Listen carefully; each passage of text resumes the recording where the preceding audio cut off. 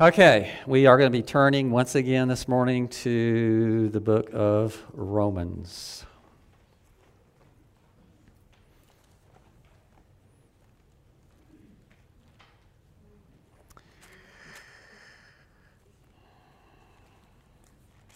We are in chapter 4,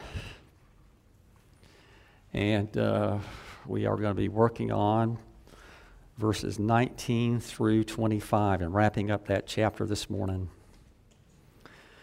We've been bogged down here just a little bit. There's so much you can glean from this particular chapter that has everything to do with the faith that we have in Jesus Christ as our Lord and as our Savior. I'm actually going to go back to verse 13 and start reading, but when we start preaching, we're going to start with verse 18. For the promise to Abraham, or to his descendants, that he would be heir of the world was not through the law, but through the righteousness of faith. For if those who are of the law are heirs, faith is made void, and the promise is nullified. For the law brings about wrath, but where there is no law, neither is there violation. For this reason, it is by faith that it might be in accordance with grace, in order that the promise may be certain to all the descendants, not only to those who are of the law, but also to those who are of the faith of Abraham, who is the father of us all. That's one of the most key verses in that chapter. This is what Paul is arguing about, is that Abraham is not only the father of the Jewish people, but he's also the father of all people who have faith in God. And that is true faith in God, as we know, comes only through knowledge and faith in Jesus Christ. As it is written, a father of many nations have I made you, in the sight of him whom he believed, even God who gives us life, or gives life to the dead, and calls into being that which does not exist. In hope against hope, he believed in order that he might become a father of many nations, according to that which had been spoken, so shall your descendants be. And without becoming weak in faith, he contemplated his own body, now as good as dead, since he was about 100 years old in the deadness of Sarah's womb. Yet with respect to the promise of God, he did not waver in unbelief, but grew strong in faith, giving glory to God, and being fully assured that what he had promised, he was able to also perform. Therefore, also as it was reckoned to him as righteousness, now not for his sake only was it written that it was reckoned to him, but for our sake also, to whom it will be reckoned as those who believe in him who raised Jesus our Lord from the dead, he who was delivered up because of our transgressions and was raised because of our justification. I'm not going to take the time this morning to go back into the book of Genesis, but if you do that, you're going to find that God, in a number of places, spoke to Abraham. The most important passages in regard to Abraham are chapter 12, chapter 17, chapter 15, chapter 17. And what you're going to find there is this, is in those chapters, God makes promises to Abraham. Now, what were those promises?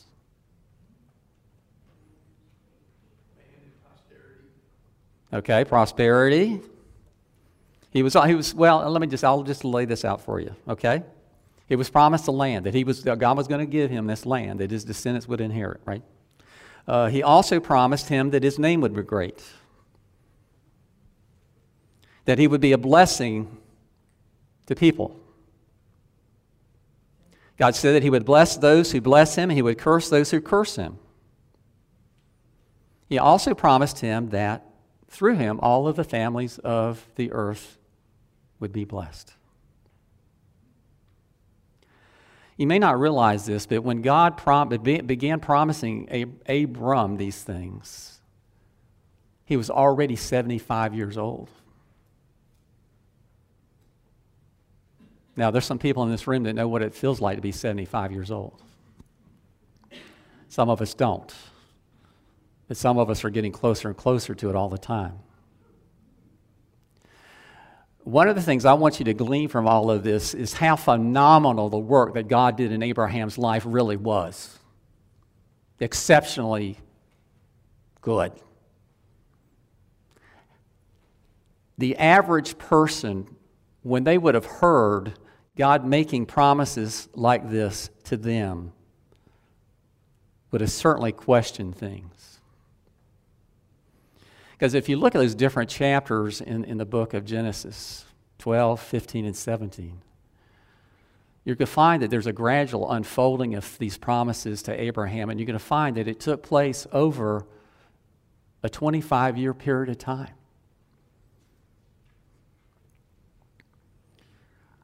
You may not know it, but the name his name was Abram, which means father.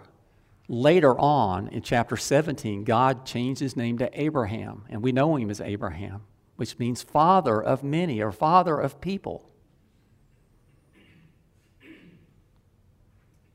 Now, can you imagine, just for a moment, being Abraham? Being 75 years old.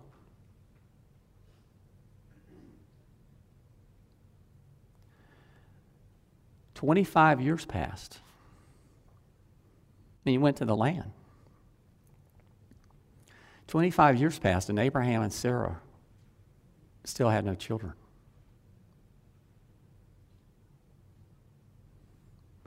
God appeared to him again and spoke to him. And when he reminded him of the promise that he made him, that he would have a son. Because see, that a lot of the promises, all the promises really that God made to Abraham hinged on one thing, and that was this, is he had to have an heir. He had to have a son. If he didn't have a son, God wouldn't be able to do any of those things. How could he become a great nation? How could all the families of the earth be blessed? It was absolutely essential and necessary that Abraham have a son, for those promises that God made to him, for those things to be fulfilled. And without that son, there was no hope of any of the rest of it ever happening.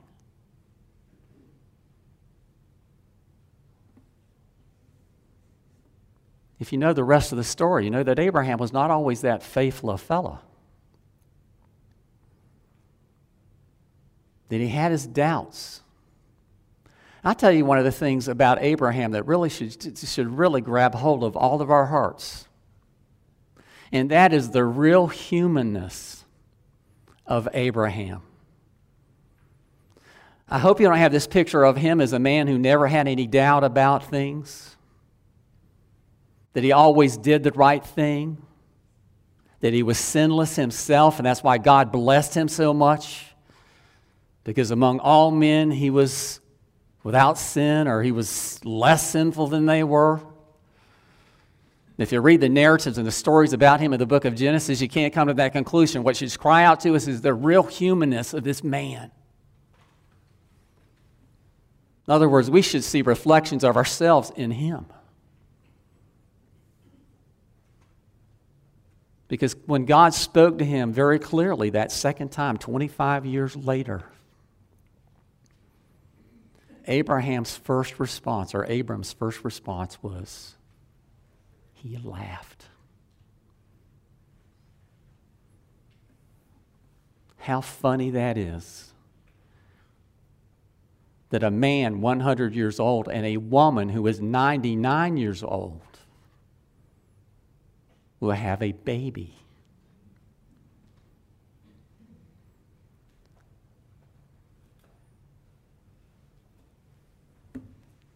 We have every reason to believe that both of them physically, apart from any act from God, were totally, at this point, absolutely incapable of having children.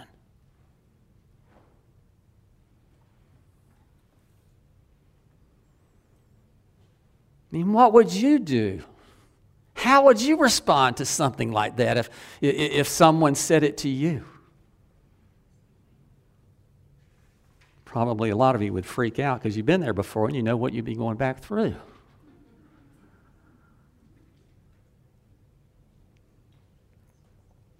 There's something else that we need to bring into this picture, and that is the utter and the absolute faithfulness of God.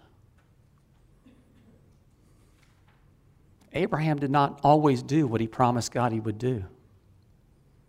God, on the other hand, always did what he promised Abraham, he would do for him. He never failed him one time. Just remember in Genesis 15:6, that Abram at that point believed God, and it was reckoned to him as righteousness. That is what makes him the father of all those who will believe. It's through our faith in God, our faith in Jesus Christ specifically. Now, did Abraham know everything about Jesus that we do? The answer to that is probably no, probably not even close. He wasn't even sure at that point how God was going to accomplish all these things. But his trust was in God.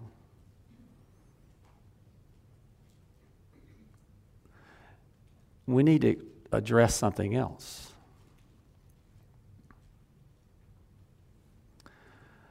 Because Paul and the other apostles, when they mention this, and even Jesus, they picture Abraham as being a man that never doubted God. If you work through the stories of Abraham in the book of Genesis, you know that he had doubts about things, that he did things that were downright sinful. He wasn't a perfect person. His faith in God even was not perfected. So I've struggled with this. How is it that Paul declares him as being this? I mean, you read this passage in Romans, and you get the idea that Abraham had a faith that was perfect, and he practiced that perfect faith.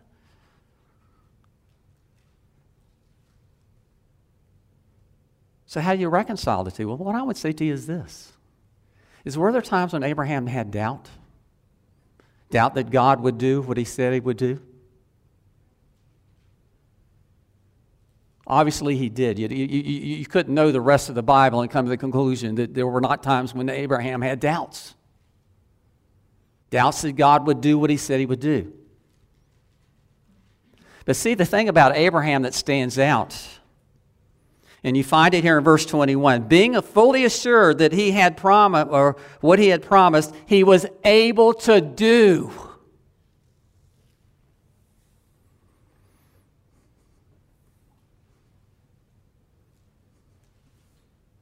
In other words, there were times when Abraham doubted God would do what he said he would do, but at the same time, he always knew that God was capable of doing everything he promised. He never doubted that. He knew deep down inside, even when he was 100 years old, if God wanted he and Sarah to have that baby would be born. Could be and would be.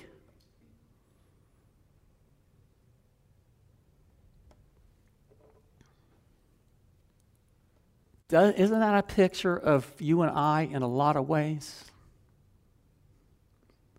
Don't we all know this, that God is capable of doing everything he says he will do? We don't doubt that. We don't doubt his capacity. We don't doubt his ability. Our doubts always come in when it comes to will he? Not can he, but will he?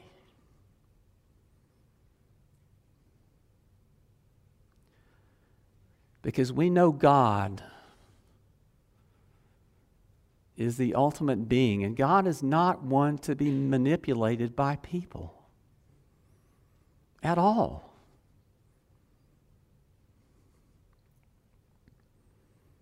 God has foreordained whatsoever comes to pass.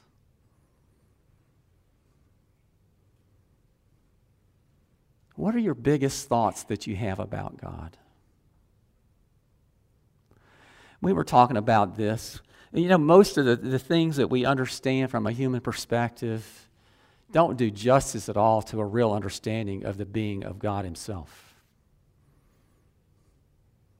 We were talking the other night in our Bible study about standing before the judgment seat of Christ. And we have this picture of like one by one, each one of us is going to go and stand before the judgment seat, and the judgment is going to be made upon us. But when we have little thoughts, and I'm saying that's a little thought that confines God to our understanding of things. Do you understand that God's judgment can take place on every person that has ever taken place or ever lived or ever been all at the same time? In other words, the whole judgment of all of mankind could take place instantaneously. Everybody. So we need to get away from this kind of idea that each one by one. How long is that going to take? How many people have lived on earth? It's going to take longer than the earth's been around to be able for God to do that. No. God doesn't work on our timetable. God doesn't work in the dimensions of time and space and things like that. He created all of this stuff.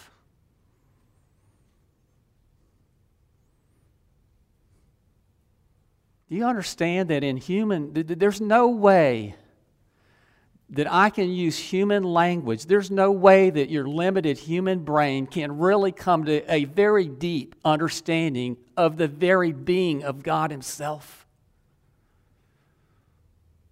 That what we know about Him is true knowledge, but do you understand that we know just an inkling of what there is to know? I really believe this with all of my heart and mind and soul and strength, that what our occupation is going to be in eternity is knowing God. We're going to be contemplating God more and more. And as eternity passes, we will understand more and more. But you know what? We're going to understand that the more we understand, the more there is to understand. That there will be no end to knowing God. And the more we know Him, the more we will love Him, the more we will adore Him, the more we will understand for eternity. Ever increasing knowledge into eternity. It will not end. There are all kinds of things that where we are right now that limit us in our worship of Him.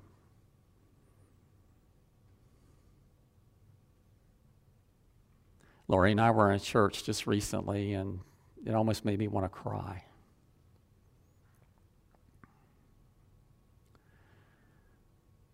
Because you almost felt like you were in a rock concert. There were people on stage performing, and of course the congregation was supposed to be singing along with them. There were a few. But this room was filled up with people. And every now and then the music would be turned back down so the congregation could sing forth. And in that huge room, it was barely a whisper.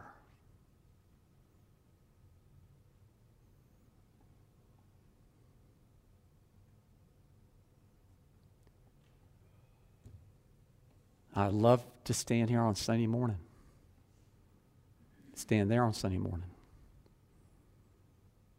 To hear all of you behind me worshiping. Do you understand that worship is something you participate in? It's not something you watch. You do it. Or it's not worship. That's why we have things like responsive readings. You're reading it. You're saying it. You're not listening to someone else read it. You're participating. You're active in the process. There may be some of you here that are still holding back. Maybe people have told you your whole lifetime you can't sing like, as well as a dog or something. You have no voice for singing.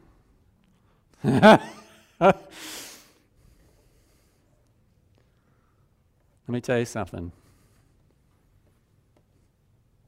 God could care less whether you sound like an angel. What he cares about is hearing you.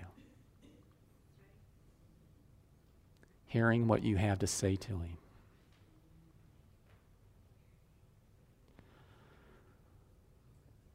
I may regret saying that, because some people have the gift of singing, some people really don't much. But let me tell you something. As far as feeling free to do what God calls you to do, there should be no place that is more about freedom than this room is.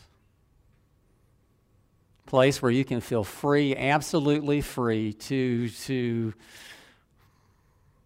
sing joyfully, no matter what that sounds like to other people. God loves it. That's what he wants from you. After all, he doesn't ask much of us, does he? He gives us so much.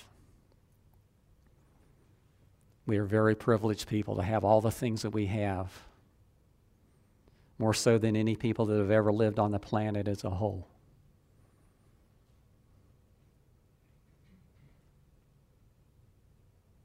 He wants our heart. And he won't settle for anything less, nor should he.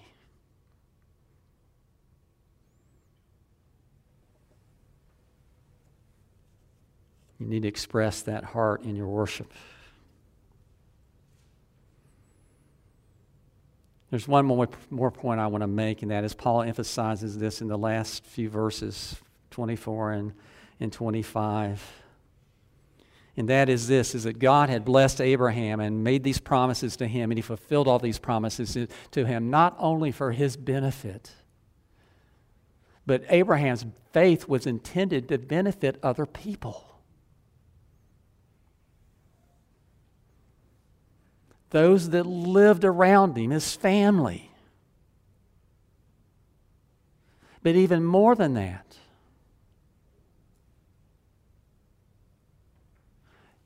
do you benefit from the faith of Abraham? Yeah. And how many generations lie in between us? A whole bunch of them. But one of the reasons, and there's a lot of reasons, but one of the key people, and the reason that we are here this morning is Abraham. The faith of Abraham. You might sit here this morning. You may have a huge sphere of influence where you have a lot of people, influence on a lot of people. Maybe there are a few people that are in this room have that kind of influence. But the truth is, every one of us has a sphere of influence, right? Our family, our neighbors, our neighborhood, maybe people we work with, people we go to school with. What if Abraham had just concluded, well, my faith is for me, and it's just, so I get all these cool things and whatever, and so my faith is mine, and it just kind of ends with me. What if he had that kind of faith? He's the Father of nations. Is his name great today in the world? You bet it is. Not just amongst Christians, but he's highly regarded also by Muslims and Jews.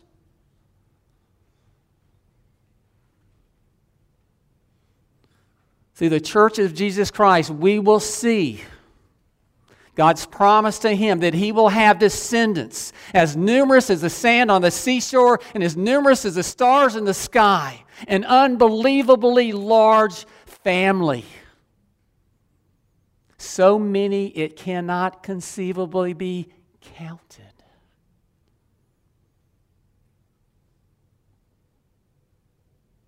And the thing that connects us, most of us, because we're Gentile believers, is not the bloodline of Abraham, but his faith. That's how he is our Father. He's the Father, in essence, of our faith.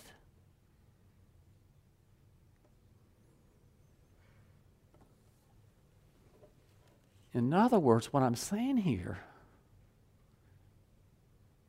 is we benefited from his faith, and the people around us and who come after us ought to also benefit from ours.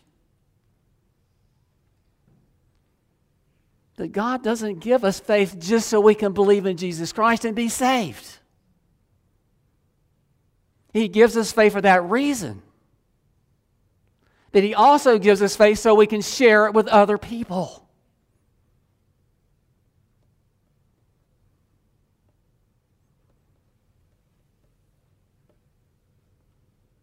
And I just want to encourage you to be about that. Think about maybe some novel ways of doing that. I would imagine every one of you have neighbors in your neighborhood who are unbelievers. Most of you have family members that are unbelievers. There are people in your sphere of influence that are unbelieving. And my challenge for you is this: have you reached out in faith to them?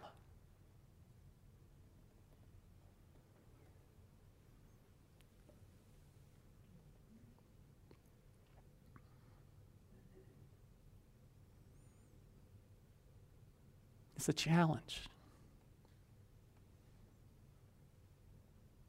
A daily challenge. Apart from him, it cannot be done. But in him, it certainly can be. Lean not on your understanding. Trust in the Word of God. Believe with every ounce of your being. And it will radiate from you like, I don't know, brilliant light.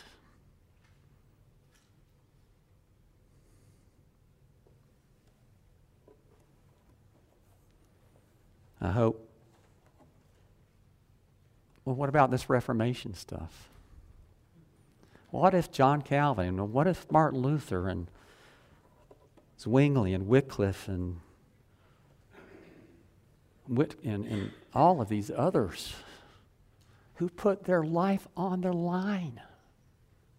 Really? To make sure that you and I had this available to us. You understand that one of the biggest revolts that was taking place in the Reformation was the church itself had withheld the Word of God on purpose from the people for 1,800 years. They didn't have Bibles sitting on their dining table or on their coffee table in their living room.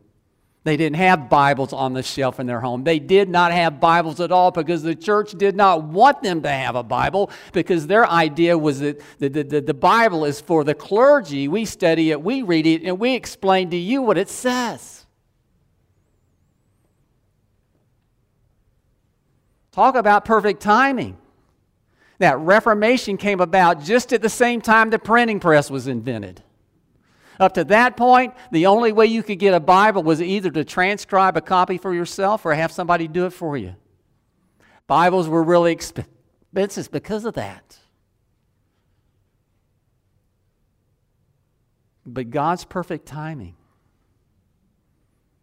People talk about Luther being the powder keg that set off the Reformation. That was not it at all. It was the very Word of God that was the powder keg of the Reformation,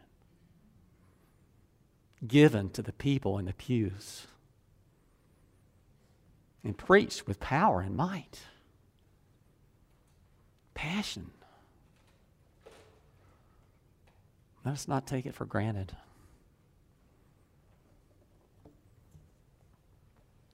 It's a great gift from God.